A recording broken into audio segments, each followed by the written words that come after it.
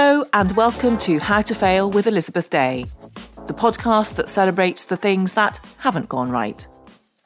This is a podcast about learning from our mistakes and understanding that why we fail ultimately makes us stronger. Because learning how to fail in life actually means learning how to succeed better. I'm your host, author and journalist Elizabeth Day, and every week I'll be asking a new interviewee what they've learned from failure. This very special live episode of How to Fail is sponsored by Stripe and Stare, the most comfortable, sustainable knickers in the world. I can talk to this personally as they are my favourite knickers because they genuinely are. The only reason I'm not wearing them tonight is the dress, because they don't ride up and they're so comfortable you forget you're wearing them. That leaves you to worry about more important things throughout the day because, as we all know, nothing great was ever achieved in uncomfortable underwear. Even better, Stripe and Stare knickers are sustainably sourced from beechwood trees, which are softer than cotton, use 95% less water in their production, and give no VPL as they lie perfectly flat against the skin. Yes, whoop away! Whoop away for Stripe and Stare, because only 3% of the underwear market is sustainably sourced, which is pretty terrible for a product that hopefully most of us wear every day. Stripe and Stare is also B Corp accredited. They've been described as the most comfortable knickers around by magazines such as Forbes and Harper's Bazaar, and by 98% of the women who wear them. And I know there are some men in the audience, and if you want to wear them too, no judgment. Shop online at stripeandstare.com and with a 20% discount for the next month using the code F20, that's F20. Also available at Selfridges, Shopbop and Revolve. Thank you very much to Stripe and Stare. Thank you. Shoreditch Town Hall, it is so lovely to be in your company. Hello and welcome to the last night of our How to Fail live recordings. It might be the last, but it's by no means the least, because I am so excited by my guest this evening, I'm barely holding it together. My first year at university will forever be soundtracked to his monster hit 7 Days, which he wrote when he was just 16, living in a Southampton council flat with his mum. His first album, Born to Do It, was the fastest-selling debut ever by a British male solo artist. Since then, Craig David has gone on to have 20 UK Top 40 singles, 14 Brit Award nominations, 1 Grammy Award, and over 15 million record sales worldwide. Last month, he dropped his 8th studio album, 22, a celebration of the 22 years it's been since Born to Do It changed his and our lives forever. This week, he also published his first book, What's Your Vibe?, which details the challenges of fame and his journey through depression to learn to trust his intuition.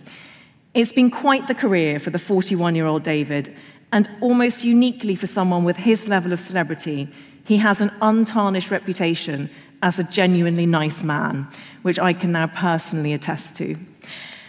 I used to think recognition came from winning awards, David says, but now I realise the actual winning part is all smoke and mirrors. I feel like I'm winning every day when someone comments and says, "This song changed my life."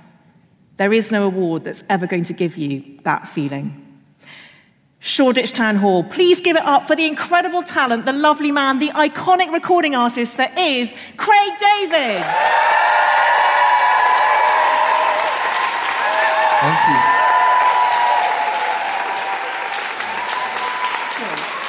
Take a seat.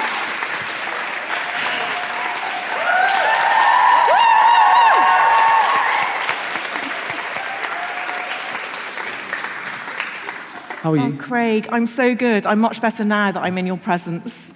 We were saying, like, off the mic, just how amazing you are. Like, Stop. No, Jeremy, let's let it be known right off the bat. You're holding space for people to come in and speak their truth and to talk not only just about their books, but talk about their life. And I think that because of people really believing what you say and the way in which you hold that space, people are like, okay, I'll lean into that other person you've done. So kudos to you. Can you give a round of applause to Elizabeth? Oh, you're so lovely. Early doors.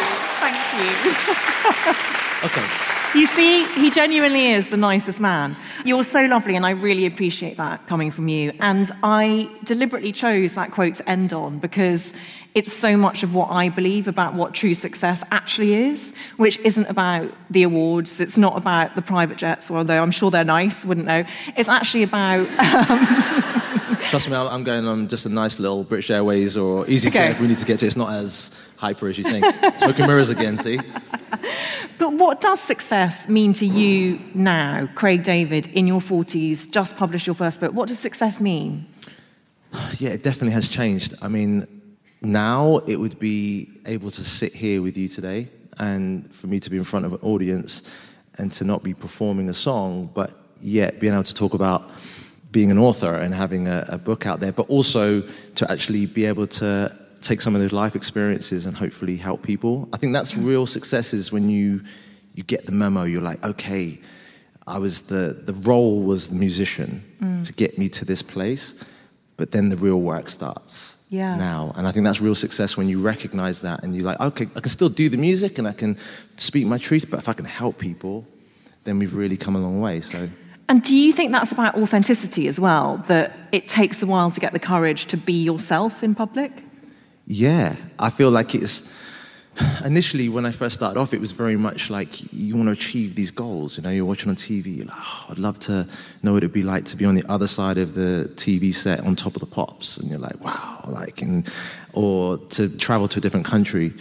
But then over the years, I've realized that actually there was a lot of unpacking and unraveling of stuff that once I got to this point, you get a real authentic version of me, which is still, I'm a journeyman, I'm still in the mix. In 10 years' time, I'll look back and say, wow, there was a few things that you missed on some blind spots. But I feel like that's the most important. If I can do that, it just sort of demystifies the kind of this, everything's great if you're a musician, or everything's great if you're an entertainer, or everything's great just in life. I think like we're all going through our own things, right? Yeah. I want to take you back to writing 7 Days when you were 16 years old in your council flat in Southampton, in your tiny room, which was stacked floor to ceiling with 12-inch vinyls. You know. Because what I love about that is that I understand because you were living with your mum, you made the lyrics tamer than they might have been. Yes. Tell us about that. Yeah, I mean, so I was in like a 2-bedroom flat on the Holyrood estate in the block called Queen's House. And to have been in my bedroom starting the lyrics to 7 Days, by the time I'd hit Wednesday and I was thinking about what could we be saying here, I was thinking, you know what, I think making love would be a better way for this to land, because my mum was actually the one I played all the music to. And my grandma also pretty much raised me with my mum. So early doors, I was already around a lot of feminine energy, a lot of respect, a lot of like, okay, so I can play this. But the great thing with 7 Days is I kind of feel it's so much cooler that I was saying making love than any vulgar term that I could have used as a 16-year-old kid. And also, it just wouldn't have flown. Like, say that to my grandma and or say that to my mum, she'd be like, really? Do you really? And then let me play that to your dad, see how he feels about that. You're like, let's not play it to dad just yet. Let's play that one. Because you were a pretty fast mover in the song. You took her for a drink on Tuesday and you were making love by Wednesday. How did your mum feel about that? I mean, well, listen, you got to remember. Let's reverse back. We're back in the council flat with my mum. Mm-hmm. My mum's like, sort of bedroom is like a stone's throw away over the corridor where I am. She knows there's no Monday, Tuesday, Wednesday, Thursday, Friday, Saturday. She knows there's some chilling business going on, but she knows that the rest of the week, I don't know where you're thinking you're doing all this. Yeah. So it was definitely a young kid who was looking out his bedroom window, being very aspirational. Like, I was 17 at the time, so I guess there was a lot of testosterone kind of like flowing through me. And I was thinking, wow, how amazing would this week be?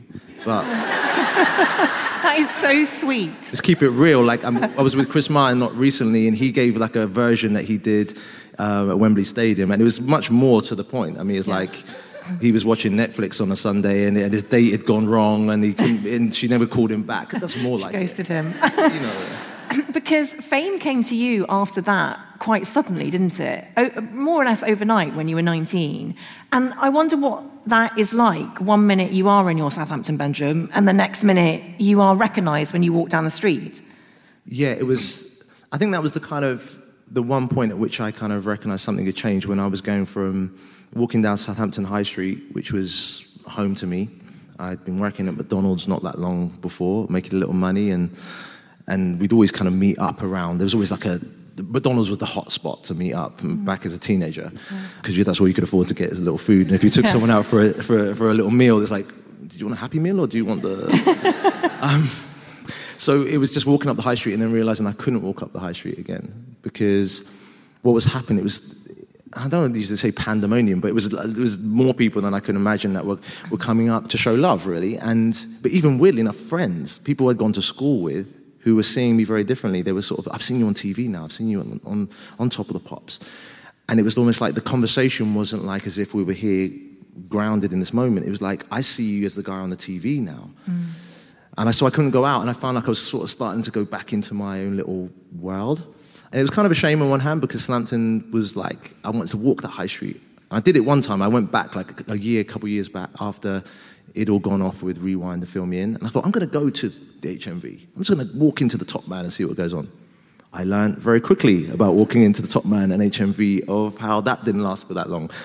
Too much love. And I see it as love, not something to look at and say, oh, it was just like, everyone wanted to show love. And I was like, I haven't got enough to give back. And I want to like that jacket they had in Top Man, and I can't get that one. You know, it's crazy. So because of the suddenness of that fame, did you feel like an imposter in it sometimes? I think the 0 to 100 thing that happened so quickly was quite difficult to process at the time, because it had gone from working at McDonald's, which, by the way, it had its perks in McDonald's. You know when they had those little tokens where you go and get like a free Big Mac or a meal? Yes. So they never gave me like a badge with any stars. They were like, you're not going to be on the front, you're going to be in the back, like cleaning out the mustard and the tomato sauce and stuff. But I could see a huge mountain of those little tokens. Oh, Robin Hood and me was the one redistributing them back out into, I was the guy back in the day. So it was a great time at McDonald's. But I would say that going so fast from that to being in the clubs DJing to the next thing being on a show like Top of the Pops, next thing performing at 3 nights at Wembley Arena, and I'm standing on stage with my band and I'm seeing people going crazy, and I'm just thinking, this must be for someone else. So at early doors was starting to take on this imposter syndrome of thinking that, I don't know, is the bubble going to burst at some point? Is someone going to be like, yeah, there we found out, you're not really, all this success is just not really the thing. And it took a long time for that. I'm talking years for me to process that and start to realize that actually that wasn't the case. But yeah, early doors, it was definitely imposter syndrome. So we're going to talk a bit more about that, because your failures are so profound, and I'm so grateful at the time you clearly took to go there. I mean, these are not humble bragging failures, they are genuine things that you have grappled with. But I would love to ask you what the first thing you bought was when you made a load of money.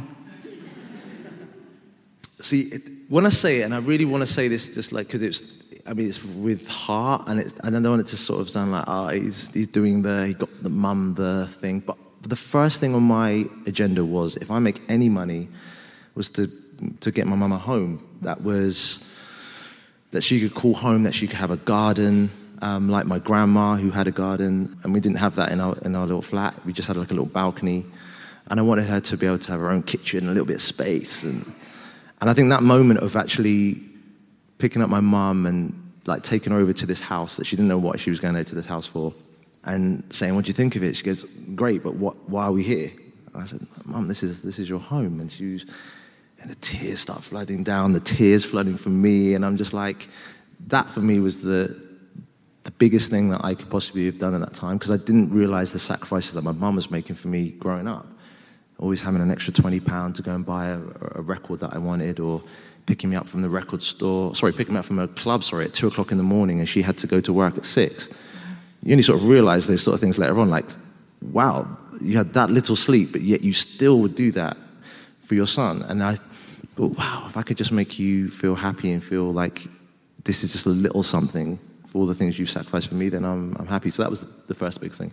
She raised an amazing man. I appreciate you. Tell me about the title of your album, 22, and why that number. I mean, we've talked about it being 22 years since Born to Do It, but it's got another meaning, hasn't it? Yeah, it has like if you're into numerology or angel numbers, the symbolism of 22 is a master builder number, and it's very much about foundation and being of service and for me, very much, like as I was saying before, recognizing that, yes, you maybe portrayed as being a musician, but actually that was just a platform to get you to where you really start to do the work and to be of service. And that doesn't change anything. It just is realizing that actually there's a lot more that I can do with this voice that I have, as opposed to just making music that heals. And I feel it is very much about healing people.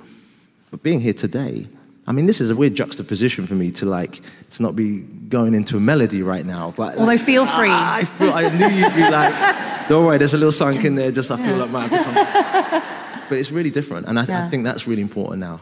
And I use the expression or example of a lotus petal, and it's multifaceted. There's lots of different petals. And if you could express those, you're all still the same flower. And I think that's kind of where I'm at now. Let's express a bit more. And with What's Your Vibe, your book, you open it asking the reader how they're feeling. Yeah. Do you think it's more important to pay attention to our feelings than our thoughts? 100%.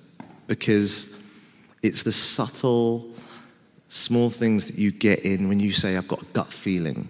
You feel it, right? It's like it's here. Or you walk into a room and you're like, something's off here and I don't know why. I'm getting that kind of feeling. And you can then, the mind kicks in of, no, but the pie's great. Stick around, man. You just come through the door. But something in here is saying no. And then you've got to make a choice because the mind will try and not really trip you up, but it doesn't have the intelligence of what your gut, or more importantly, that your heart has. Your heart is an intelligent life form in and of itself. We think it's the brain that's in control, but it's actually more the heart. So you then leave and find out 5 minutes later, the hugest fight kicks off and you were like, whoa, you would have been embroiled in the mix of it. You had a feeling. So I always want to revert back to how do you feel, not how do you think, and what's your vibe? It was about what's the vibe, what's the vibration you're feeling here? Because I think if we can tap into that a bit more, it actually is a lot more intelligent, like I said, than the thoughts we have. Because this will be it leaves you in limbo land. This is if you can honor this, you make a move or you stay, Final question before we get on to your failures. Does vulnerability come easily to you? Because I believe that it's the source of all great human connection, and it's actually a very courageous act, particularly if you are a man in today's society. Totally. And I know you said earlier you were raised by women. So has vulnerability always come naturally, or is it something that you think you've stepped more into the older you've got? I've got to say that I'm so grateful that I grew up around my mum and my grandma predominantly. My dad was always around, and my mum and dad split up when I was around 8, but he definitely let me know I had a father there. He picked me up on a Sunday, took me to Paultons Park. If anyone's been to Paultons Park, it's fun. They got go-karts. Made me nothing to anyone who's here, but it was a fun, like a Chessington World of Adventures sort of vibe, but a little bit smaller. Keep telling yourself that, Craig. No one's heard of it. No. Let's leave the Paultons Park, and we'll park that one for a moment. But, to have been around my mum and grandma, like I said, it definitely early doors instilled that. Conversations were a lot more easier. They were empathic. They were able to see how I was feeling again. Grandma would know if I was down, and that love and sprinkle she'd put into the food would just instantly make you feel better. Mum would be able to read me and be able to okay, he needs a hug here. And so that love, and that's a very feminine energy in being intuitive and being empathic. But to be vulnerable was something only years down the line I kind of recognized was really real power. And Brené Brown talks so beautifully about that in The Power of Vulnerability. Because your society, as far as I could see, had told me that, no, we're not vulnerable here. And especially for men, as you said, it's like man up and come on, just dig deep and just get through it. It's all very alpha, very kind of physical, whereas the energy I was getting from my mum and my grandma was very much, let's go inside. Let's talk about this. You need a hug. You need some good food. You need a smile. And now I've been able to embrace the energies and understand them, that now I'm able to actually speak quite honestly and openly about things, because I know that by me being vulnerable, we have these kind of conversations, yes. Which is beautiful. Oh, I love anyone who quotes Brené Brown. Thank you for that. Pleasure. Your first failure is your failure to speak up, but now being able to. So take us on that journey. Where did that failure to speak up start? Okay, so my first experience of that would have been, school is a funny time, I think, for most kids growing up. I mean, Middle school I've got amazing stories from middle school, and that was a great time. But secondary school, I was like an all-boys school, and I had a lot of wonderful years there. But there was definitely times where I was like, there was moments of bullying that I saw that other people were experiencing, and then moments which I experienced, which would be the getting roughed up in the corridor and give me some money, and you're just like from a boy in the school, and you're just like, what do I do here? One, I didn't speak up for myself, but also when I saw other people being bullied, that I didn't speak up for them either. And it was one of those things that really pained me at that period of time, because I didn't really know what to do. And I felt like that had sort of exponentially kind of like mirrored back to me later on in my life. But it's definitely started in in secondary school, where I was like, yeah, this is not sitting with me, but I don't know what to do about this. And that then unfolds in the way it does. Years later, you wrote about that time at secondary school in your song, Johnny. Yeah. What were some of the lyrics? I have them written down if you can't remember them. They keep telling me that Johnny's hitting me, that's why I'm late for school, but you never listen. The next lyric on the... Okay, instead you always seem to end up blaming me for things I didn't do. For what it's worth, I didn't even want to tell you anything in case it made things worse, just so you know. Every day I learn that Johnny's hitting me, hey mom and dad, it hurts. It's along those kind of... Come on. Come on. It was there. God, that was beautiful. It's so sad. Like, how I think a lot of people who end up as communicators later in life have some sort of salutary experience of not fitting in at school or being bullied. Totally. But at the time, it's an incredibly difficult thing to live through. So what was that like for you? What were you feeling at the time? I mean, it's funny, because when I wrote Johnny, which was on my Story Goes album, I also wanted it was two stories in one. So it's my experience of, like I said, being roughed up, and that bullying continues as saying you're overweight or being told that you're fat at school, because I was carrying weight, but I don't believe in that terminology. It's just I was just a normal kid. That was what it was. But in someone else's eyes, they didn't see it as conforming to how they thought being a normal kid was. But then there was also the part when I say about telling my mum and dad and them not listening. And I just want to go on record, because I know when I played it to my mum, I was like, Mum, this isn't you. This isn't my dad. This isn't like grandma. I know you'd always listen to me, but when I talk to other kids who were going through bullying at the time, they would say, I can't talk to my parents. They're not listening to me anyway, even if I did tell them. So I kind of had two stories in one, because I felt for my mum, I was like, Mum, I don't want you to feel like all these years later that I'm saying that you didn't listen to me, because if anyone would have listened to it, it would have been you. But I'd say that moment of trying to process, what do you do here? Do you become the one who laughs it off? And I think for anyone who's experienced bullying, one of the mechanisms or defense mechanisms is just laugh it off, and it's like, yeah, it didn't really happen, and we keep it moving. The other one is you become super introverted, where you don't want to go to school, or you just shy away from everything and no one quite understands why you're feeling that way. And the third option, which kind of always seemed like you could never really do, was like, tell the teacher. But it was never that easy, because to tell the teacher felt like it was going to exacerbate the whole thing, because they go straight in there like all guns blazing to go and tell the person that's bullying you, and then they just double down on the bullying. And it wasn't necessarily the physical thing all the time. It could be the mental one. It could be things they say. And I'd seen people who had brothers who had sisters, and it'd be like, oh yeah, what am I going to do to your sister if you talk to anyone? So it was just like, you've got this crazy things, you're thinking, wow, and it may not even stop necessarily at the school gates. That's why I talk about Johnny. It's like, what happens outside when you get on the bus to go home? Teachers aren't there to help you. So that was like, wow, that third option should be the one. But I have to say though, now I look at it from this vantage point, it actually really was the one, in the fact that you have to tell someone, and that may not be necessarily a teacher, but you have to talk to someone, talk to your parents. Hopefully they are open enough to listen to you, or talk to someone that you feel can take what you're saying and deal with it with sensitivity. But the talking part is the important part, and I think that's where I'm at now when I talk about that instance of bullying and of bullying, you do need to call it out because it's the underneath thing that's where it all goes wrong. Yeah. As hard as that may be. Did you feel like an outsider? I felt like, I'd question like, why me? But then at the same time, when you're seeing it happen to other people, you're like, why me, why them, why us? But then that kind of, like I said, you quickly kind of start to make stories up and start to become the joker in the class who's always like, you're trying to be overly bubbly and got all the fun antics, or you overly sing and perform. That was another thing that I noticed, that even though I loved to sing Boyz II Men, End of the Road, that was my tune. Yeah. Everyone was skipping the ad-libs, I was like, no, we're going to sing them out. Go sing it again, Craig, sing it again.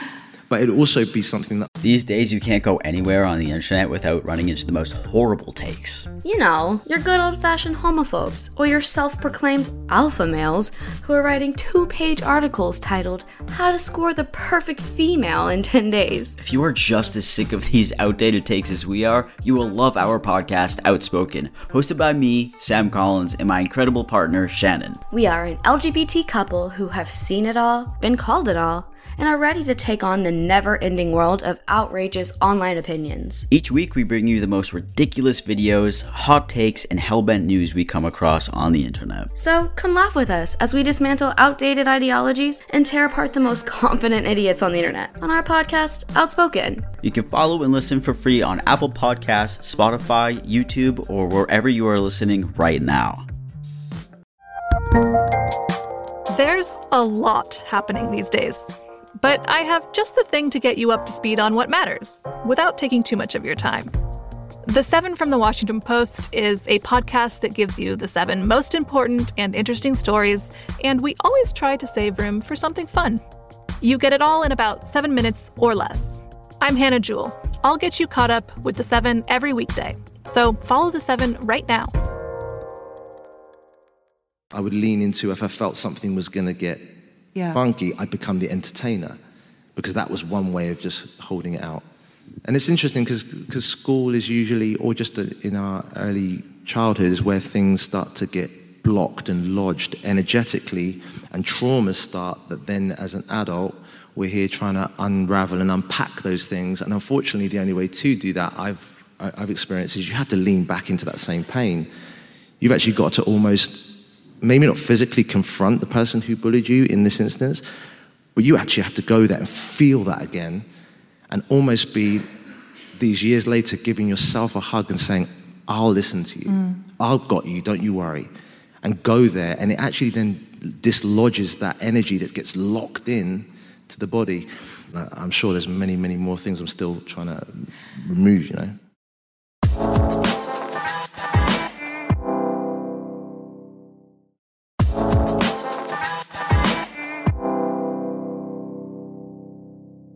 Well, something that you wrote in your email to me was then that sense of bullying never leaving you until you call it out. It played itself out in your adult life when it came to Beau Selector. And for anyone who doesn't know that I Feel Dreadful TV program, it was Lee Francis, the quote-unquote comedian, routinely making a mockery of certain public figures, and you were the one that bore the brunt of it week after week after week. And I think it's phenomenally brave of you to choose to talk about it. So first of all, thank you for that. Oh, my pleasure. Why did you put it into this failure? Because it felt like it was the way in which the universe, God, whatever you want to call it, higher power, was saying, okay, what we're going to do, we're going to mirror the same thing that happened at school for you, but now in a way that, being someone who's in the public eye, we're going to just exponentially emphasize that to the whole world of how are you going to handle it this time around. And that was the feeling kind of that I couldn't quite understand. Why am I feeling the same bullying thing happening all over again? I thought that was a period of time in school. And this is where I say about things getting lodged in the body, because it doesn't go anywhere. It's just been put under the carpet. And it's just that it then gets someone like Lee Francis to pull the wool out from the carpet, and all of a sudden, like, it's back up in the air again. You're like, whoa, okay. I think the most frustrating thing with that series is that it wouldn't be acceptable now. No. And for me, like, to have gone through 10 years of being ridiculed, it wasn't just the show, it was what the aftermath of that show. And especially with Rewind, the song Rewind, and that line, Bass Letter, coming from that song, it was so steeped in heritage and culture and going out and performing that song and it changing the landscape of music in this country when the garage scene was so big. And then for that song to then became ridiculed, at first it was like, how is this happening? How is this song that meant so much? That changed my life, that changed thousands of people's lives who listened to that. But then more importantly, like, I couldn't understand where the point of bullying was so focused in on me in particular. And I knew this was because the title was one thing, but it was just cheap shots all the time. Yeah. And there were many people who were being ridiculed. I mean, I talk about, and I had a moment when I was on BBC Breakfast where I broke it down. I felt actually a healing as I was actually saying it publicly to bring it back up again. And I was speaking about Trisha, I was speaking about Mel C. And I wanted to kind of give the full scope of it, that it wasn't just the fact that there was 3 black people on that show and they were being ridiculed. It was racism, however you look at that. Yeah. If you're a blackface, you put a rubber mask on and you run it like that, you're being racist. 100%. And I didn't want to make up stories, because that's the same victim feeling that I had when I was being bullied at school. So you make excuses like, oh, no, maybe he, I don't know, maybe he needed that pound that he took from me. Maybe, and furthermore, maybe, I don't know, he just, it's just a comedian, it's just a comedy thing. But I was like, there's 3 people that you've done that to, so clearly it's racism. You've also then continued that and bullied every single one on the show, from David Beckham when he was trying to find his voice. Let's not forget, there was a time when he was being ridiculed about the sound of his voice, and he was trying to find his voice and talk. All my man did was just literally just like, I'm going to trigger you, I'm going to go to the point that I know will get you, and we're going to go there. There's nothing these weren't sort of hypothetical characters that were these were real people with lives and feelings, and it was cheap shots. Okay, so that was the premise of the show, and I felt like, for me, I needed to just make him accountable for those things, because I think the difference where I sit today is I don't have the emotional attachment, because I've been able to go through the trauma of that bullying, and like I said, 10 years is a long time to unpack it. Moving to Miami people said, you went to Miami, it was the Ferrari and the cars. I was like, I'm telling myself this story, but actually I left because I needed to go and work out why the place that I call home is now feeling like somewhere that I can't walk down the street without someone bullying me. And it's not, and I kind of felt that it wasn't so personal from the person saying something to me. It was because Lee had normalized it. He'd made it okay. It's a funny thing, just do it. It was banter. As banter. Yeah. So it was a hard process to go away from a place that was home, go to Miami, go through everything that went on there. But to sit here today, wow, and seeing this audience here today and knowing that I can speak my truth, it's a healing to do this. And I hope no one has to go through that in their life. Like, I'm glad that is time that could not be accepted now. But at the same time, we will talk on it about accountability without emotion. I'm not here to be the oppressor now. I'm not here to be on the stage and no, because that's just the flip of being the bully. I'm just saying factually what went down. And just to finalize the part with Lee, is that when they talked about like the apology, it just felt that this is more than us having tears here. That moment is enough for me to buy as a proper apology. Real apology would be to take accountability. Are you actively going into the community and talking to people and learning about Black history? Are you going to the Bullying Alliance and speaking with people who've been bullied and speaking with them actively? Because we can all do, let's get the tears out. And it just felt a little bit, hollow, and I hate to say it, that the timing was it was too in a line with everything that was going on in the world with George Floyd, the Black Lives Matter movement, the protests around the world. And then it was a reaction to that, as opposed, and furthermore, I didn't actually say anything at the time. If that was the time to double down on it, it would have been like, do it now. Like, that's the time to go in. I was like, I'm not here to do that. And this is like a couple of years later now that I've got the book. I'm just talking factually about what went down, and I really hope that he does take accountability. I have no grudge against him. I'm not going to be that guy, but it is what it is. I respect you so much for how you have put every element of that, and also for the fact that you went away and rebuilt yourself in so many ways. And it actually leads us on to your second failure, because you went to Miami and you did rebuild yourself, your career, your sense of identity, I imagine, and also your body, Craig. Because we've all seen the Instagram pictures. We've all seen them. But I'm very interested in why you chose this as your second failure, which is your failure to listen to your body. But now you don't need validation, which is a beautiful thing. So tell us about your relationship with your body. Okay, so it's funny how all the same themes are happening. If you look back when I said when I was at school, there was the bullying element. But then also at school, when people were saying I was overweight, very quickly, early doors, I recognized that I would be the shoulder to cry on for a girl that I might have found quite attractive. And I was like, we had this beautiful rapport, and she'd pour her heart out to me, and she'd be like, oh, Craig, I don't know why he doesn't like me, and like he's, he's like, he just became the captain of the school football team, and I'm just thinking, oh, here we go, we're going to go through this whole thing. He's got the six-pack, and he's got the full captain of the school football team, and yet you have such an emotional connection with me. You're pouring your heart out to me. We're having a real relation here, but you're not physically attracted. And I think early doors, I took on this thing of, okay, then I need to lose weight. I need to conform to this notion of what society was portraying to me, and that was in school.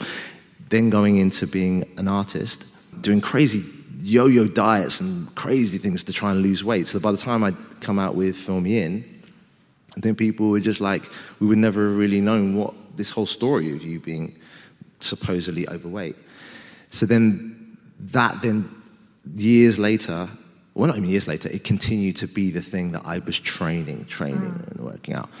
But it's funny, though, because I had this fascination of if I get the six-pack, maybe then I'll be seen.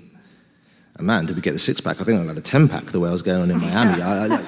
But on one hand, I can look back and say, wow, like, I could definitely get there. I got the thing, but even when I got the crazy pack, that wasn't what I wanted to be seen for.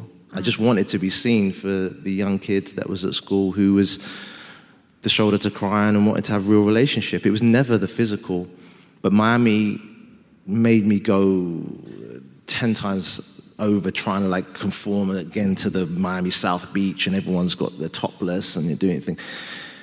That definitely drew me in. But funny enough, when we talk about the start of the book, which I open with, it actually was something that coincided with the time when Bo Selecta came out. Mm-hmm. So that's interesting that even the body, the physical part of the body that happened years later on, where I don't want to jump in because I know you might want to go there with the actual question, actually happened at the same time. So yeah, physically I felt like I've been through a bit of the hamster wheel of like, wow, yes, we can drop our body fat down to 3.5. If I take it any further than this, we're going to maybe find ourselves in calling 999, and this guy's like, out of it. It sounds like you both wanted to be seen and disguise yourself, which is a difficult contradiction to live with in your physical form. I wonder, I ask this question of a lot of female-identifying pop stars and public figures as to whether they felt under pressure from the industry to look a certain way. But I wonder if you ever felt that, or if a record label ever said you have to look this way. Do you know what? It's funny that I never was... Early doors, I've had an amazing manager called Colin Lester who's been with me for like 22 years now. And I've got so much love for him. He's always held space for me. And I remember when he told my grandma, when, God rest her soul, when he was like, look, I can't promise your grandson success, but I will definitely do everything I possibly can to protect him and make sure he's got the best chance to do what he's going to do. And saying that to my grandma early doors really made her calm. And she was like, I can breathe now. I feel okay. But I'd say that when I got into the music industry, I was already under the illusion that I had to keep this pretense up just because of what I'd experienced outside of this. I remember vividly walking past just after I kind of finished at McDonald's, and it wasn't really because of McDonald's, the eating a lot of food. I was quite cautious about my eating there, even though I would say if you want to take the spatula of the fries with the tray over for your normal sort of meal, spray it across the tray, is definitely an up if anyone's working for McDonald's and you want to get the in. Definitely, yeah, because they only give you a regular meal. But if you want the extra fries, you can, you know what I mean? Yum. Sorry, we digress. But it definitely was more me than it was the industry enforcing that on me. But have seen how society does still adopt that. And running up to more real time, it's great because we did the Who You Are video more recently, and I've had two amazing editors, one a structural editor called Julia Kellaway and a lovely editor called Gillian Stern, and both of them two amazing women who made me look at myself when I was sending manuscripts in, and they'd be like, is that really how you're feeling? Mm-hmm. And just mirroring me enough to go deeper. But when it came to the Who You Are video, it's funny because Gillian said, so what, are you going to go for a 6-foot-tall blonde model like for the video? What's the move here? And I could see it was a bit of a trick question, and I was like, Gillian, you know me now, right? You know me, that actually where I'm at, I'm wearing my heart on my sleeve, and this whole portrayal that I have to check myself and not double down with this is the look that only can work for. I was like, no, we got to get this real. I've got to look back and change the way that I've seen music videos and I've seen the way I talk about women, because I now see that there was moments where I was objectifying and I needed to kind of like, really, is that how it is? Or I was going for a certain look for the video. Is that really how it is? And now I feel like I'm much more aware of society. Do you feel secure in your body now? I do, because when you get certain pains in your body, you have to have a different relationship with your body. I had experience where it kind of led into incredible depression for me with my body. With your back? With my back, which is, like I said, it kind of touched at a point where early doors were niggles that I'd have when around the Boastal at the time.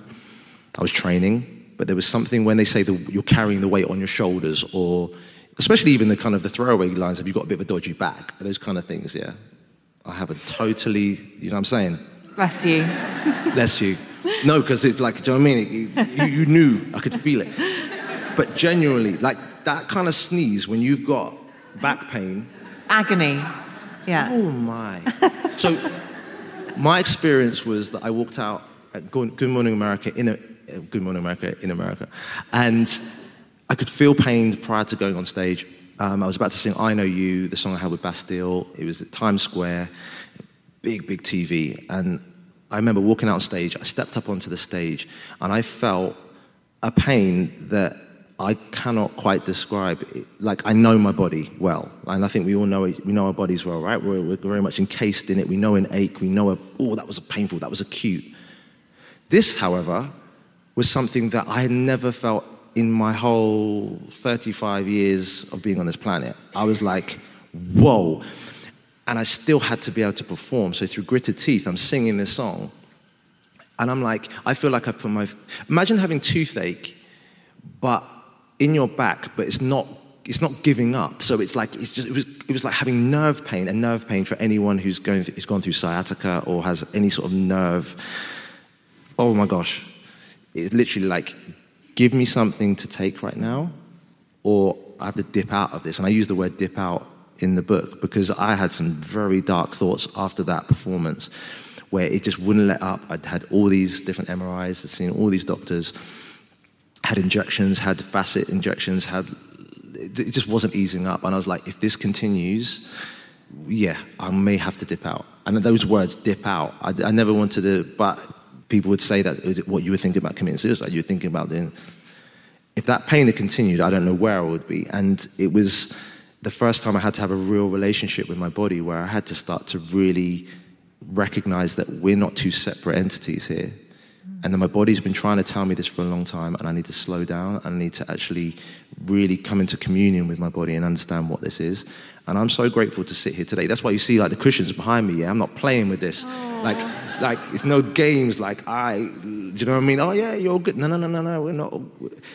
I still have problems in that lower back, but thankfully the nerve part of it is kind of subsided, which is I'm grateful for. And you said to me that you now no longer need validation. Mm-mm. Tell me, Guru Craig, tell me how to get to that point, because I think, especially in this age of social media, everyone here will relate to that need for outside approval and that sense, and I know you're a recovering people pleaser as well, that sense of outsourcing your sense of self to other people's opinions of you. How have you got to the stage now where you don't need that exterior validation? Do you know what? I'd say that I'm work in progress. I think if anyone that actually, and even if I've said it in the book and haven't landed it properly, saying that I don't need validation from anyone, I think everyone would be like, you're BSing there. Like, come on, like, it's work in progress. It's something that you want to be celebrated for whatever you're doing. Forget musician. You just want to be celebrated as being a human being who's amazing, who's a mother, who's a father, who's just done something great at work. You want to be seen. You want to be heard. So there is a little bit of, you want to feel something back. But I feel like I've definitely recognized over the short years I've been on this planet now that the authority figures I was looking for in the world or in my intimate circles of thinking, well, if I get that, then I'm okay. Now I'm okay. That's nonsense. And you know what? If I was going to say, if there's a movie you should watch, that if you want to watch it in a slightly different way, is The Wizard of Oz. Watch that movie with the sense that Dorothy is you. You're there on the yellow brick road, and all of the Scarecrow, the Tin Man, the Lion are all parts of you that have been fragmented and you're trying to bring back in. And Toto is your intuition. And the wizard at the end is the authority figure, is a bit of a charlatan who's just trying to tell you a story. Watch that movie in that sense, and you'll see that actually, even though there's a part where the curtain's drawn back and it's like, okay, there he is. We've seen the charlatan now. The authority figure's been outed, but somehow still can tell you a story, still can kind of tell you, no, let me give you academia, let me give you the paper to tell you you've got the heart now, and you've got the intelligence, and you're courageous. And it's only when you see, and sorry, I'm just like, I love children's movies because I think there's so much metaphysics behind them. And you love Willy Wonka, don't you? I love Willy Wonka. Yes. But Willy Wonka, don't get me on Willy Wonka. There'll be here all night. 4-hour break it down, right? But to end it on Wizard of Oz, notice that there's a part at which Dorothy's about to go off in this balloon back to Kansas. Again, the authority figure telling a bit of a story. We're going to take you back. I'm the one to save you. I've got you. Because she wants to go home, right? But if you look at Toto as being her intuition, Toto all the way through has been that inner voice that's been speaking to her. When Toto jumps out of the balloon and she has to go and run over to go and get Toto, and then the balloon goes flying off with the wizard, again, her intuition was the thing that was leading her all the way. Craig, this just is real talk. Wild. This is amazing, and I never expected tonight to take this turn. But like, Toto is our intuition. We need that on a T-shirt right now. Listen, we can go into partnership. We can do the whole thing. And David and Day. Woo! David and Day merch. Sounds so good. You know what I mean? Just click our little shoes, yeah? Yes. And notice, don't get it twisted, she could have done that from the start, yeah? But she had to go through that whole journey to go do all this when she could have done that from the beginning. And isn't that a beautiful metaphor of life? That you have to go through the journey and the experience to actually speak on it. That's the thing I'm noticing that even here tonight. How can I speak about bullying if I didn't experience it? How can I speak about anything like depression if you don't experience it? Otherwise, it's just very passive and you're sort of giving, just say the affirmations and you're going to be cool. No, does not work in. Affirmation's not getting this pain down right now. Or for me to kind of tell someone that, actually to dismiss someone's pain by the virtue of just being able to watch as an observer, it's just not the one. And don't you notice, as you said earlier, and this is why you hold space so beautifully, and I will come back to you, genuinely, because you know what, it's not just, I don't want to be like, I'm just hyping up, but genuinely, like you're giving me the opportunity to speak my truth in front of this wonderful audience tonight, But at the same time, it's being able to recognize that teachers, mentors, people who actively make a difference in society are people who've actually felt the pain.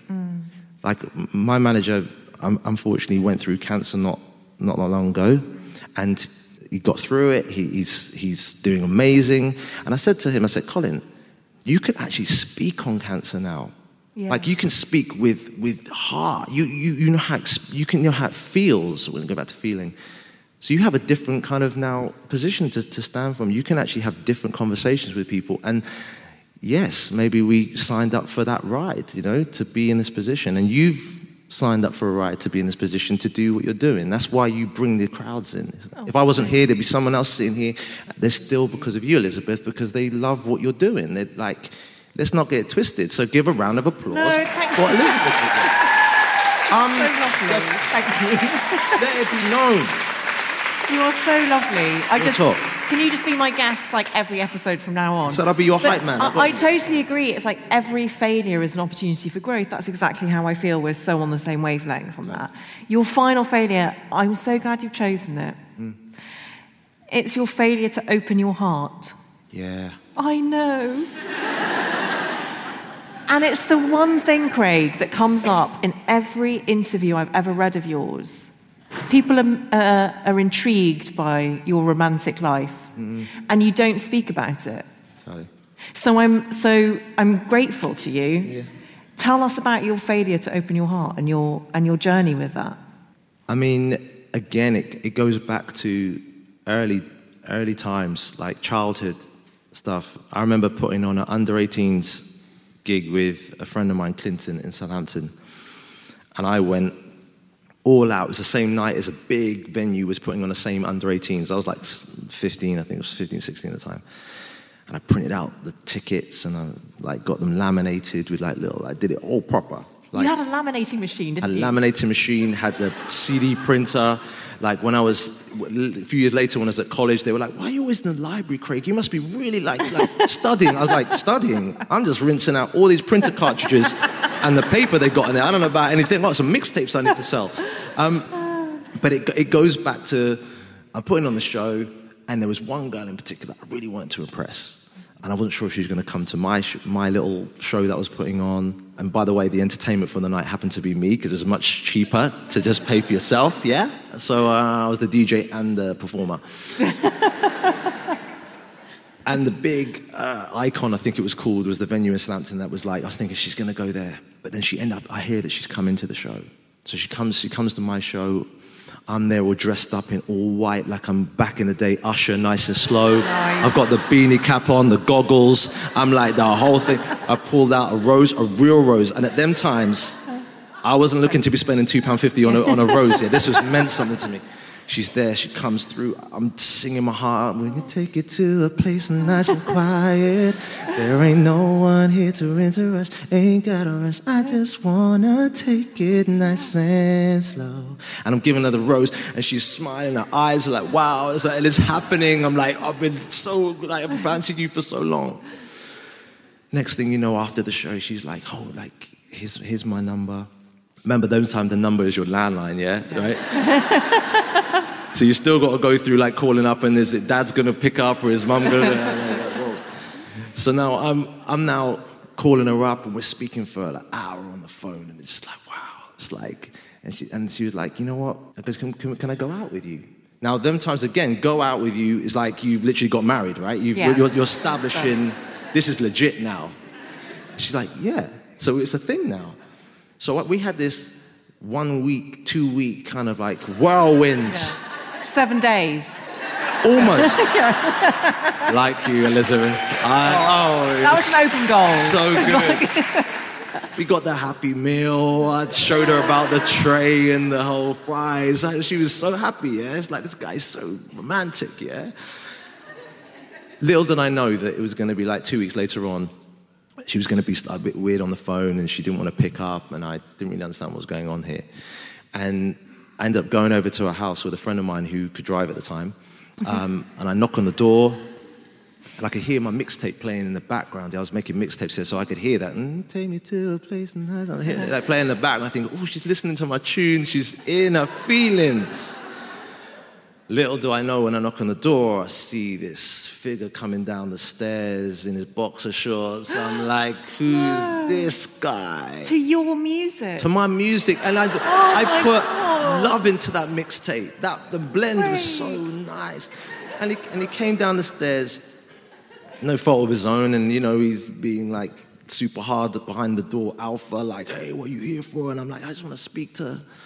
And he's doing this thing, and we're doing this little dance between the double glazed windows. Yeah, it's not like everyone's super like puffing their chest, and we've got this massive glass between us. I'm just thinking, it all went a bit south.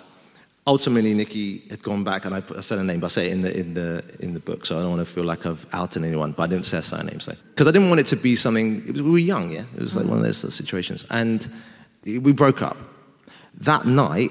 There's a song from LSG, Levert, Sweat and Gill, called My Body. It's an instrumental. But the song was, and I wrote over it, I couldn't sleep last night. It didn't feel right, what you done to me, baby.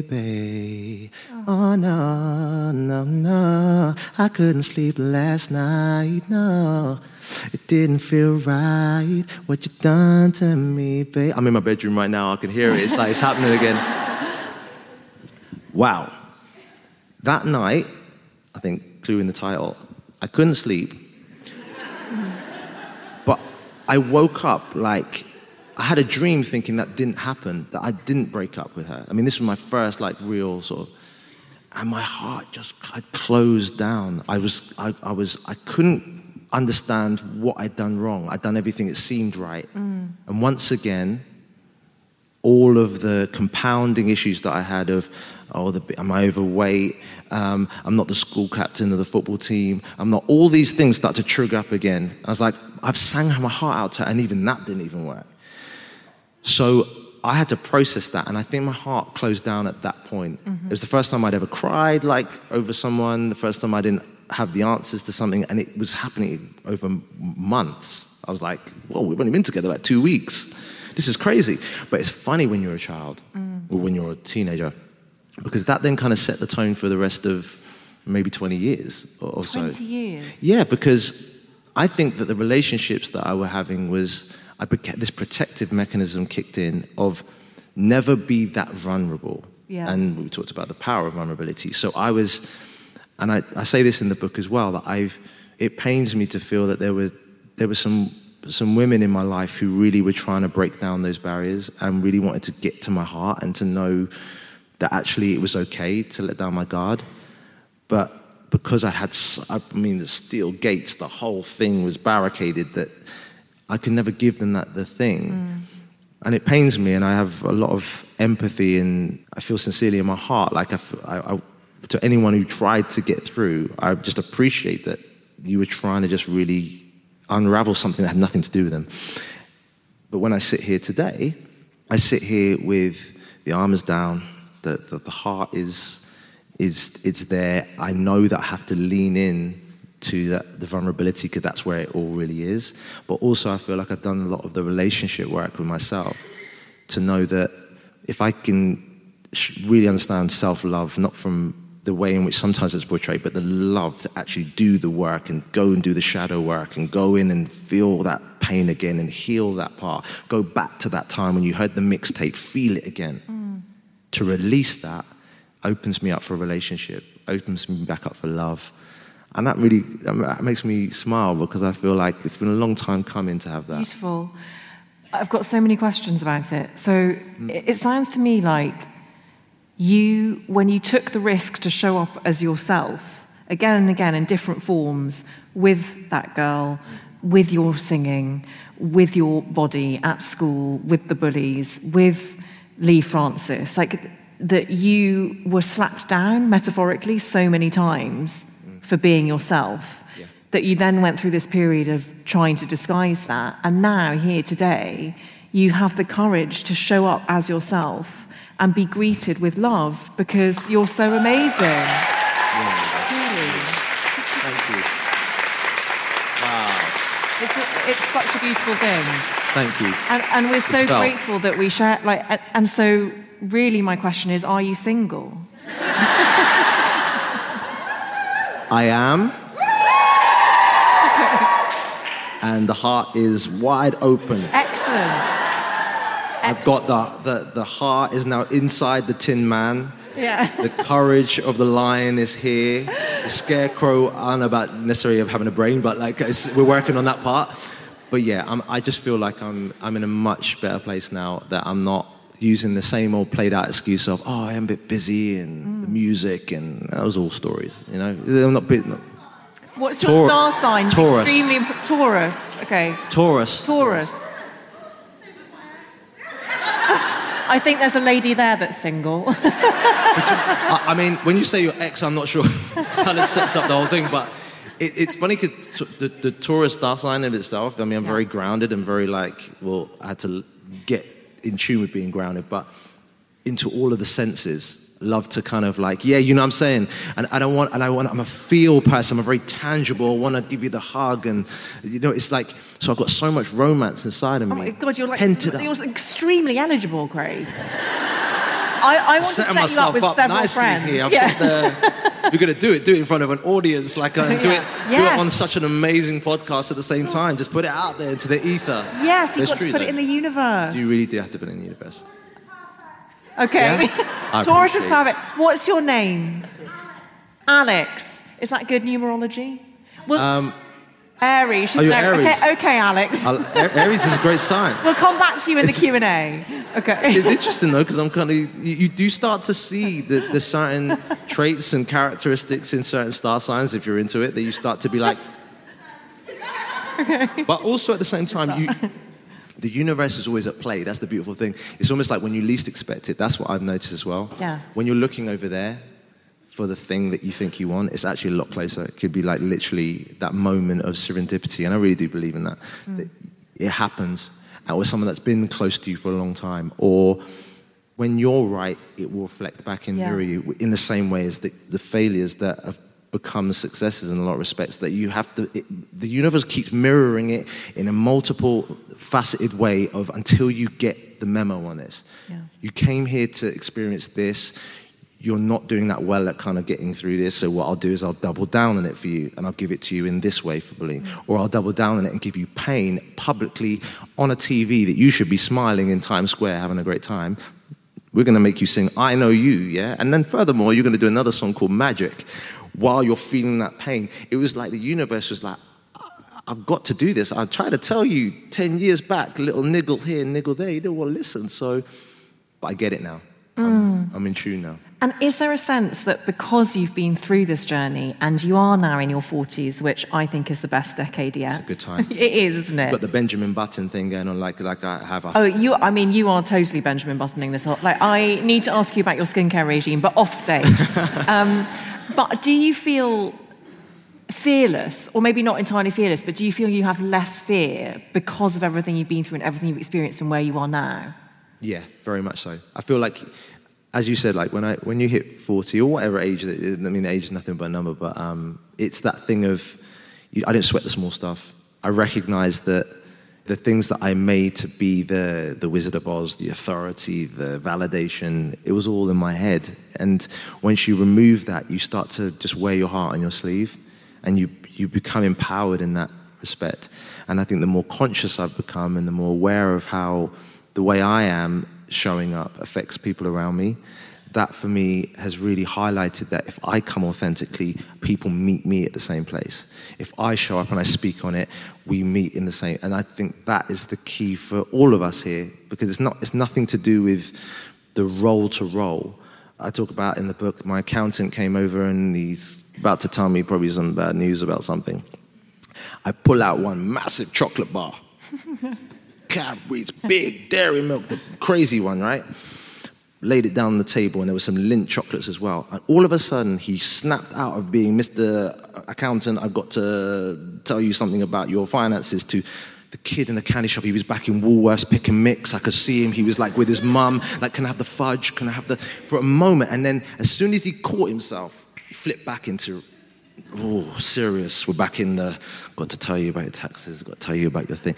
And it's interesting that we have this role-to-role thing that we do, like I can be the musician one minute, or we can be the author one moment, or we can be working here, or we can play football here, whatever it may be. But when you get underneath all of that story, we're just all connected. We're just all human beings going through the same thing. And I think getting more of that out of us makes us feel more connected. And I think that's really important. Oh, I love that you're the kind of host who provides Cadbury and Lindt. Yeah, You've got all like sides of the spectrum of chocolate there. Across the board. If you want to feel like homely, yes. with Cadbury's. You want to feel a little bit spicy and saucy. Sophisticated. Yeah, you want a little, I'll give you a Lindt, you know what I mean? Probably still out of date like the ones that I had when I was selling them at school from the market stall. But let's keep that between us. Take a bite. No one else wow, what's so hard, this Lindt? It's crazy.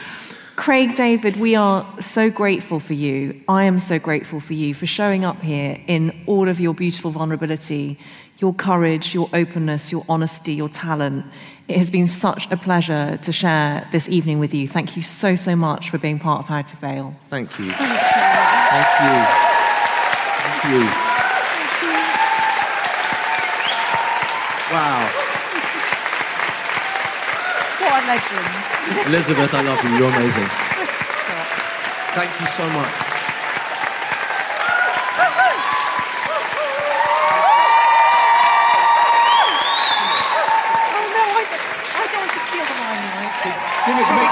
Yeah, we can take a bow for this. You ready? Okay. 1, 2, 3. And that's 3 for luck. What's one over there? Just one last one just for the people then. This one's for you. Do you know how good it is to be able to do that kind of bow there? For a man who's suffering with it. Oh, yeah. It's a good feat. Trust me. We hope we haven't put it out. Will you stay for some questions? Of course I can. Amazing. You can't just ask him for his phone number, okay? But if anyone has any questions, there are some roving microphones. I think there's one. If you just put your hands up and I'll try and get to as many of you as possible. I'm coming to you first in the jacket. That row. Oz is coming with a microphone. Thank you for being patient. And I saw you over there. There was yes. Okay. Oh my gosh, 2 of you over there. Okay. Okay. So you've had an amazing career, and you're now an author. Congratulations. Thank you. What would you like your next 10 years to be? What do you see for yourself? I love that. It's funny because I can't really see like further than this room right now. Genuinely, it just and I've always kind of said to myself to stay present and stay in this and swim in this moment, because then we get really beautiful moments all the time, every day. If I can say as an overall arcing thing that in 10 years' time I could make an even more profound difference in people's lives, not only through the music but also through the way that we connect and we speak, and trying to highlight staying conscious, because I notice it when I do Zoom calls sometimes where I'm like, are we just firing off information at each other, or can we actually have a moment where we can actually speak? And I say, what's that in the background you got over there? And they're like, oh yeah, that's gave it to me. It's like a little thing someone gave it to me like back in the day. And they tell you a story, then you get an anecdote, then you're like, oh wow, we're connecting. I want to connect. Because if I can do that, then I think that we can have like just a much more connected society that's like, doesn't feel fragmented, and we're a lot more like each other than we'd like to think, you know. I mean, that's music to Alex the Aries is. Yeah. I mean, she's all about connecting with you. Of course. Thank you. I'm also someone who doesn't have 5-year plans anymore. I much prefer to be guided by Toto, my intuition. Yes. When things arise. Totally. Yeah. Toto, the intuition is going to be the new one. You're going to watch that movie differently. Promise you. Okay, I'm going to come over here. There are 2 there that I can see. There's a woman in a Pucci-inspired top who we're going to come to first, and then we'll come to you afterwards. Yes, thank you. Okay. I should just say, while we're waiting for the microphone to get go for it. there, that there are people in this audience who have been brought together by the power of your music. Rachel Carter, I hope it's not embarrassing to call you out, but you DM'd me on Instagram and you met your partner because you bonded over a Craig David song in Shepherd's Bush. Yes. That is everything. Isn't that beautiful, talking about connection? Yeah, I just can't, I never can take that for granted. I still feel like the kid who wrote the song and wanted to share something I was feeling. Little did I know that it would be something that connects 2 people. Yeah. There's no number one, there's no accolade that someone can give you than that. That's the whole point. So I hope everything's like continues to just grow together and you get to hear some new music together and just vibing. Thank you, Craig. Okay, coming to you then. Hi, Craig. Hey, how are you? Hi, I'm a lecturer, so I sort of picked up on a few of your themes, thinking as an educator, picking up on themes of sort of young people and these, ways we think you need to increase your resilience. And I'm just thinking, obviously, we've got schools and universities and institutions thinking, you need to learn to cope with this better. How are you going to increase your resilience? I just wondered, what are your thoughts on that, and whether you agree with that onus being put on the young person to increase their ways of coping with this, or how much you think it's society and they need to change?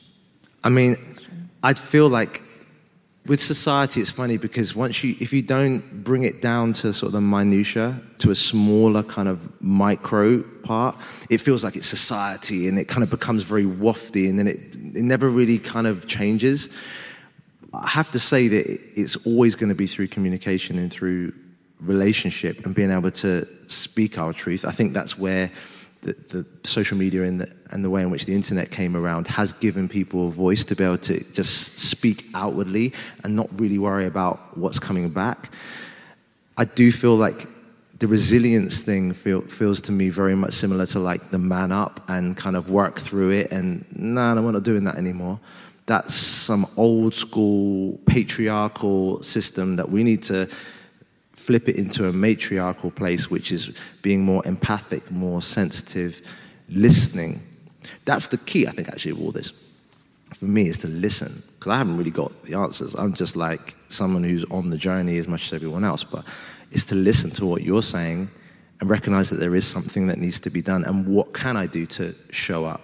And I think as a man, that's something that I find is really important to me. I need to listen, in particularly to empower women, or just women who kind of, especially in particular, because this empathy and intuition is a feminine energy, and that's something that men have not nailed. That's why we are where we are right now. And it's not like bashing men, I'm one myself, but I am one. But to listen. Yeah. That's why I feel like I have a really good group of women around me who, when they talk, I listen to what they're saying. I was with Davina McCall recently, and we were on Radio 2, and she was talking about menopause, and something that I was like, wow, this is not fascinating, but more of, this is something that needs to be normalized. Yeah, what's fascinating is that we don't know about it in the way that we should. It should just be an everyday thing that we've talked about for millennia. Absolutely. Yeah. And I can only speak on it from a point of now wanting to know, okay, where can I show up in this? Because I spoke to my mum about this, and she'll be okay.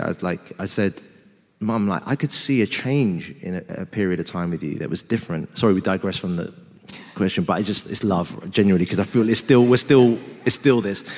That I was like, wow, I saw the change in temperament, in the hot flushes, and the way in which she would 1 minute be happy, 1 minute be sad, 1 minute be very conscious about putting on weight, and everything that Davina was talking about. And then when I went and did some of my own research, and I know that obviously Davina has the book, so you can, for everyone to kind of look at. And Menopausing is a new book, by the way, which I am now engrossed in to understand. Oh, I love that you're reading it. Do you know why? Because as a man, if I don't wise up and understand what's going on, how can I be in a relationship with someone and then those moments happen and I'm not quite sure, is it me? Is it what happened to you? Is it no. This is actually something that we need to normalize. And I think especially men need to wise up to that. Women know it intrinsically, and you're just wanting to say, can we just make this normal? Can we actually have the options to do what we're doing? So it's just interesting that it's the listening part, doubling back to what you're saying. I want to listen and learn, because if I can help from my side of it, I can't actually feel it for a woman, and that's the thing. But I can hold space, and at that point, hopefully I can be a voice to other men, say, look, be vulnerable, speak out your truth on this, speak on these things, because other people need it. I think that's a really interesting point, that idea that sometimes individual resilience is used as a sticking plaster for when the culture has to change, and it's sort of about identifying which one is which, like whose responsibility is whose. So thank you for Craig, and thank you for that brilliant question. And I'm coming to you, is it a green top? I was wondering, in terms of identity, what is your experience of being mixed race? From someone, myself, I'm mixed race. I've got to say that it's one of the most beautiful things to grow up with my father being black from Grenada, having come over at a period of time with the Windrush generation, and knowing all of the things that, now knowing even more of the things he was going through as a black man in the UK at the time that he came over, which pains me when he tells me some of the stories which I didn't really know about till more recently. I knew he's a bass guitarist in a band called Ebony Rockers. And I used to flick through the records as a child, and I was like, oh, wow, I love the songs. But I didn't know that it was so steeped in trying to change the way in which society had been marginalizing ethnic groups, the way in which the times were, and him trying to make a difference at the time. And then my mum being white and having Jewish heritage, and there being the Holocaust that went on with my grandmother, and her being a Reformed Jew, and her stories that she'd tell me about that side of life. And also, this is kind of, I need to give context to this because I'm sort of going in between sort of like race and religion, but her going over the Itchen Bridge in Southampton and bombs dropping down in World War II, and thinking, wow, this is like unbelievable. These stories of resilience that we talked about then, was a different generation like at that time. And I felt like I've kind of been able to pull all of this in to be able to almost like, sort of coin a phrase, but to walk the line, yeah, like down between and represent all of it in a way that's not black and white, it's not any faith, backs and forwards. It's like, I'm going to find the middle ground for all of this and bring it together, because I feel like there's a third part that gets missed. And I see this in politics so much, where it's back and forth, back and forth, back and forth, back and forth. But actually, we actually addressing the thing that we actually really need to deal, which is people's lives, the livelihoods. Are we actually addressing something? So I never felt torn between. That's why I feel like I've kind of been given this opportunity to speak my truth that will hopefully make the difference in some way. Because it brings people together rather than... We have to have that. Otherwise, we're just playing out the same game that we've played out for years on end. It's me against you. That's the old patriarchal system. It's conquer and divide. It's like there's a middle part of this, which is the third part, which I really feel is where we're entering into, where people are starting to open up and talk. But also for me, someone who is mixed raced, I feel that's a real privilege to be in that situation, to talk on these things. So let me ask you this, would you ever go into politics?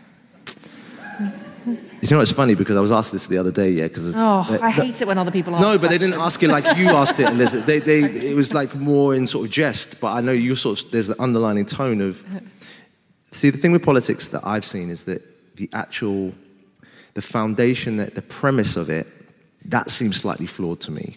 That it's parties against parties.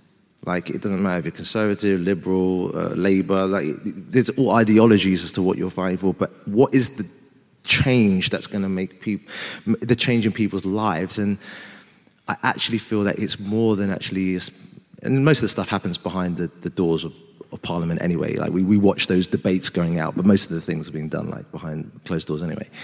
But it's more about us speaking our truth. Because I think as people, we kind of forget that we're the ones in power. We're the ones that, we go out there and make the vote and do the thing, but we just have to be conscious enough to not be swayed by things that, the propaganda that you can have out there and the false promises and all the things. And I feel there's a change in the world, that people are shifting up and becoming and realizing that actually this is all starting to become nonsense right now. We were promised this but didn't get the thing.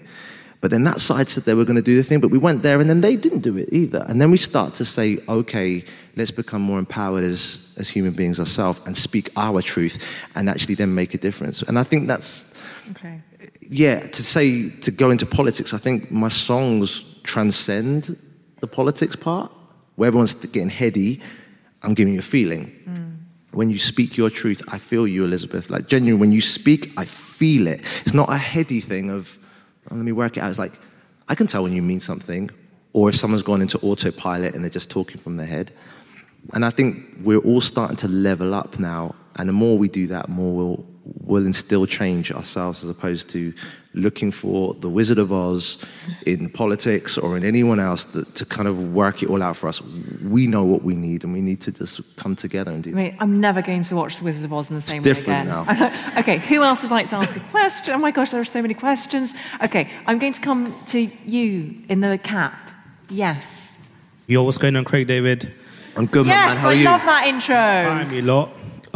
You inspire me a lot. Thank you, man. I am a mental health survivor, and my name is AJ Sony. I'm a spoken word artist, I'm a poet, I'm a rapper. And my question is to you, can I perform my spoken word piece to you and to your audience about mental health awareness? Yes, you can. You come up on the stage, my man. Oh my gosh, yes!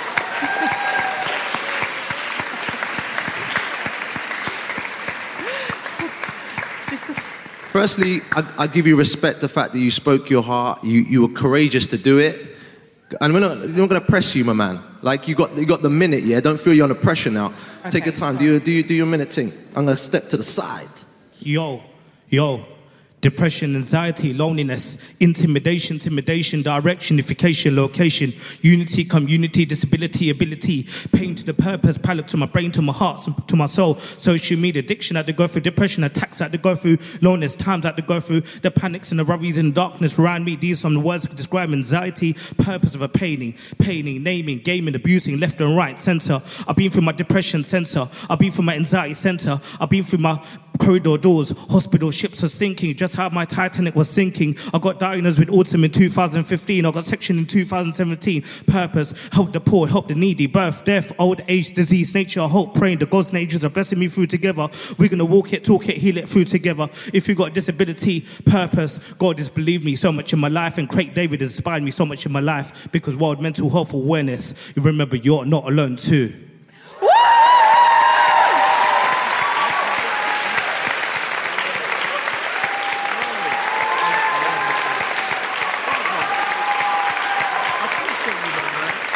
Make some noise up inside of here. What's your name again? My stage name is AJ Sony. AJ Sony? Yeah, AJ-S-O-N-I. And where can people find you? They can find you on Instagram? Instagram, Real AJ Sony. Says R-E-A-O AJ-S-O-N-I. And I'm on TikTok as well. Yes. Yes. Let Thank them you know. so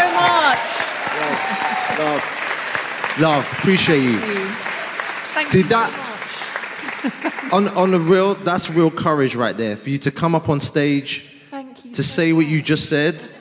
Well done. That was amazing. It's those moments that I live for, because you came up, you did what you needed to do. You can literally say you performed with Craig David. Yeah. That's so cool. But the fact is, I heard you saying that you were sectioned in 2015, you said, right? 2017. Bro, and to see you here 2022, like performing to the crowd, getting that much love. Come on. Yeah.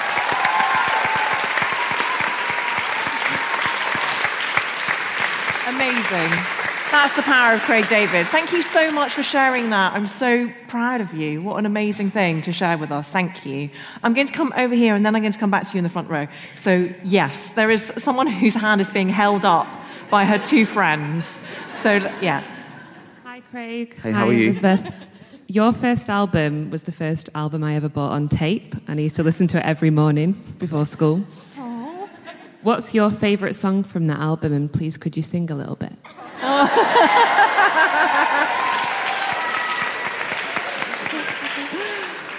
I feel like I should sing next. I'm kidding. Do you want it? No one wants that. No one wants that. Wow, Born to Do It was the one. Okay, so I think it would be Fill Me In. Yes. Just because... Okay, so you would love a piece of the Fill Me In. Yes! I was checking this girl next door when her parents went out. Your phone say, hey, boy, come on right around. So when I knocked at the door, you were standing with a bottle of red wine ready to pour, just in long black satin, lace to the floor. So I went in, then we sat down, started kissing, caressing, told me about jacuzzi, sounded interesting. So we jumped right in, all calls diverted to answer phone. Please leave a message after the tone. I mean, me and her parents were kind of cool, but they were the fine line between me and you. We were just doing things and people in love do. Parents trying to find out what we were up to. Saying, why were you creeping round late last night? But could I see two shadows moving in your bedroom light? Now you're dressed in black. When I left you were dressed in white. Can you fill me in? Oh yeah. Calls diverted to answer phone. Red wine bottle, half the contents gone. Midnight return, jacuzzi turned on. Can you fill me in, baby?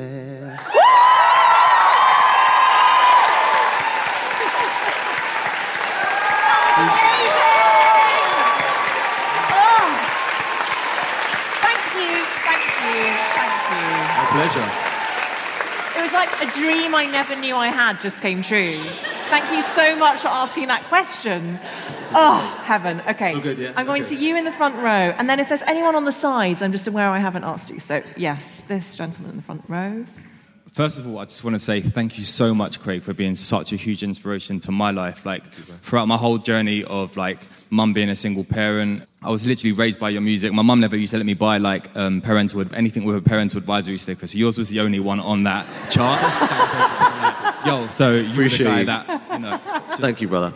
Also, you don't know this, but a couple of years ago, you signed a shirt for a friend of mine, and on there it said, to Lawrence Law, keep following your intuition and keep the vibes positive. Kind regards, Craig David. And my wife got it framed. It's like in my office. It's like the shrine, right? So I'm a massive fan. So you really are an inspiration, and I want to thank you for that. I really do appreciate you. Thank you. How do you find genuine friends that care in the mess of fame? And also, who is going to be inspiring you moving forward on this next part to your journey? Now that you seem to have got a lot more conviction in yourself, and we're all proud of you for that, because it must have been a very challenging journey. How do you find friends, and where do you seek inspiration from this point? Wow, do you want to have your own podcast? Because that was amazing. I wish I'd asked that question. What was your name? Thor. Firstly, love the vibe, love the energy, so eloquent the way that you asked the question. Nah, like we're mirroring each other. See how we're meeting each other at the same, do you know what I mean? In terms of friendships, I feel like, again, like my intuition is really guiding me. My inner voice is always kind of leaning me into, especially in this last year or so. I mean, not even last year, the last few months, I feel new relationships opening up.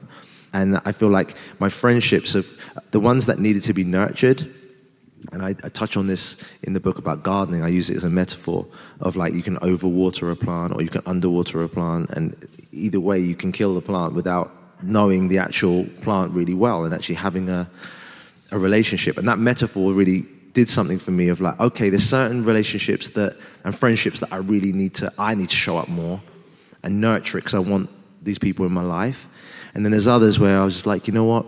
Maybe it's time to let these times go, you know? And I think I've become much more intuitive about the close circle of people. And I think we always tend to go back to, you can count your friends on one hand, you know, the real friends.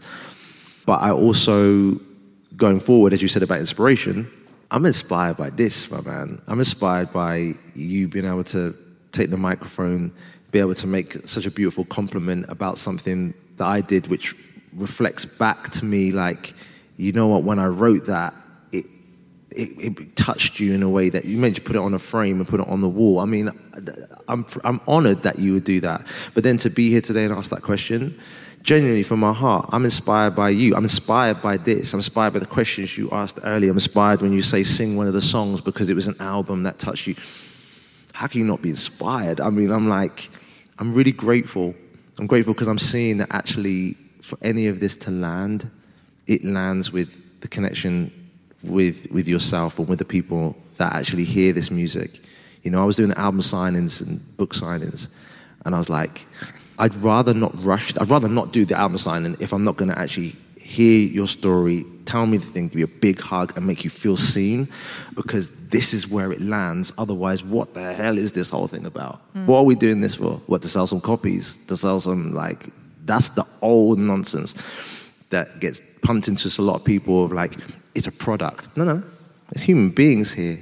And I just appreciate you, my man. Oh. Like, it's love. Like, genuinely, it's great. What a beautiful question. An exceptionally beautiful answer. And what an amazing wife. Props to you. Thank you so much for making that happen.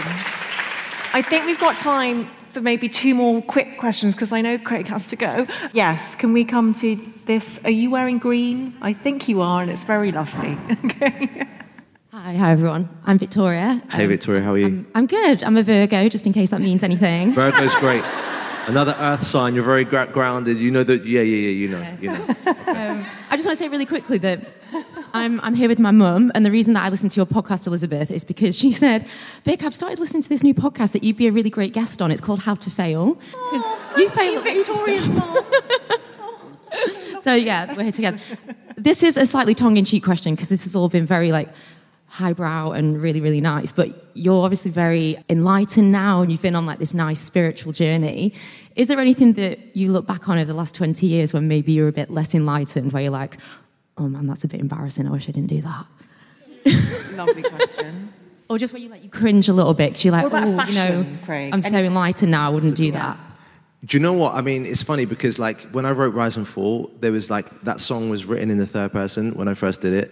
And it was very easy to kind of be like, okay, he or she was in a compromising situation. They should have learned. And my manager said to me, no, you need to put that in the first person. That was the hardest move, to say, I've been caught in compromising situations. I should have learned, burnt my bridges, and I've run out of places. It gave it a whole nother flip of that song. And to lead that into it, to keep it tongue-in-cheek as you want, back in the day, remember when New Kids on the Block came out and they had the dungarees with the T-shirt and the whole thing, and you let it go, you had to let the button come down, and with the Timberland boots on, yeah? Hanging tough, yeah. Hanging tough, yeah. You know when you thought that was a good look to go out and walk up the high street with for a moment? That's when you learn, you go up, you turn, you come back, and you say, Mom, how did you let me? She said, I don't know, you said you want to wear your heart on your sleeve, yeah? You want to wear the... Wow. That wasn't the one. That was never the one for me. The dungaree was down. Walking confidently up the high street like this is a good look. Well, bare-chested, not a T-shirt underneath. There was a T-shirt underneath. Okay, fine. That one would have been a different one. Yeah. And that's why I'm glad that I didn't grow up in a time of Snapchat and social media. Yeah. Because I've got to say, that generation, that period of time, to be a kid... You could learn trial and error. Whereas now I do really feel for kids in particular, because everything is instant. You haven't got a chance to actually have the failure.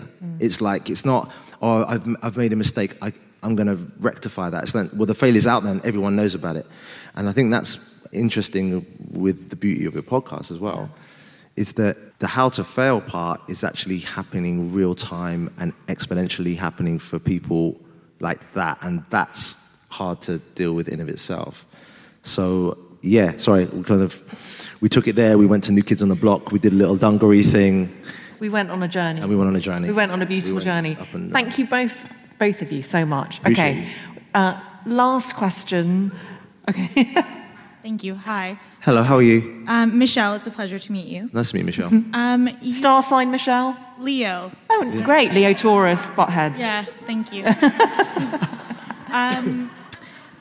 I obviously bought your book on my way in with the signature, so thank you for that. Thank you. I know you have to run out, but I guess a question for you is, you mentioned, and not to make the mood a bit more down, but that's cool. Working with your shadow and bringing those things to light. What was the darkest shadow that you had to really bring to light to come to who you are now? Thank you, Michelle. Thank you. I mean, because I'd always used to reframe anything that was negative to make it positive, I was like, we do the affirmations and the law of attraction, we've got to change the energy and we've got to keep it positive. And I have to say that really, as we touched on earlier on, the period of time through both Selector and that bullying, the back going for me, spiraled me into a place where things just became really dark and I'd say very dimly lit, where I couldn't see the good in anything that was going on. I couldn't understand that on one hand, the career seemed to be showing up really well and we're ticking lots of boxes. You know, you've got the car, it seems like, and you're living in Miami and you've just come back from Times Square, right? But I was heading crash course into the ground, and it's a strange place because when you hit there, you're trying to find an out, but you're not really recognizing that you actually need to surrender to that. And I think it was that reframing. I used the metaphor analogy of having a magnet, and you can keep shaving off a part of the magnet, thinking that like I can reframe it, but actually the magnet's a magnet. Like you can keep saying it's negative. You can keep shaving. It's always going to be positive and negative in life. That's how this human experience is. And I've just realized that to come through the other side of it, and I genuinely hope that I've got enough practices and tools that I talk about in the book that I never go there again. But it is a constant thing with mental health of servicing it and keeping it on top of it, because little things can trigger you that you didn't know, like a little sly one that you just didn't, you thought, I thought I dealt with that one, and it rears its ugly head up again. But I think the difference this time around, rather than kind of shying away from it, I'll lean into it a bit more when we talked about shadow work. It's hard. Like the hardest thing is to lean into the thing that you most fear. But as Brené Brown says so beautifully, that's the power of and courage is in that moment. Because when you do, it's like the David and Goliath moment. Yeah. You conquer it, and it doesn't have that power over you. You take it out from being here, and you put it out. I can see you for what it is now. You're just, Eckhart Tolle would do it more eloquently, your thought form. You're just there, yeah? I'd say it's just like, we just need to name it, claim it. Yes. Then you know it's not real. And then it just diminishes into something that you can then kind of get through. Yeah? Fear can so often be another word for an opportunity for growth, can't Absolutely. it? Craig David, I had sky-high expectations before coming here tonight, and you have exceeded every single one with your grace, your eloquence, your kindness. You're an inspiration to all of us here, and I cannot thank you enough for coming on How to Fail. Craig David, everyone! Thank you.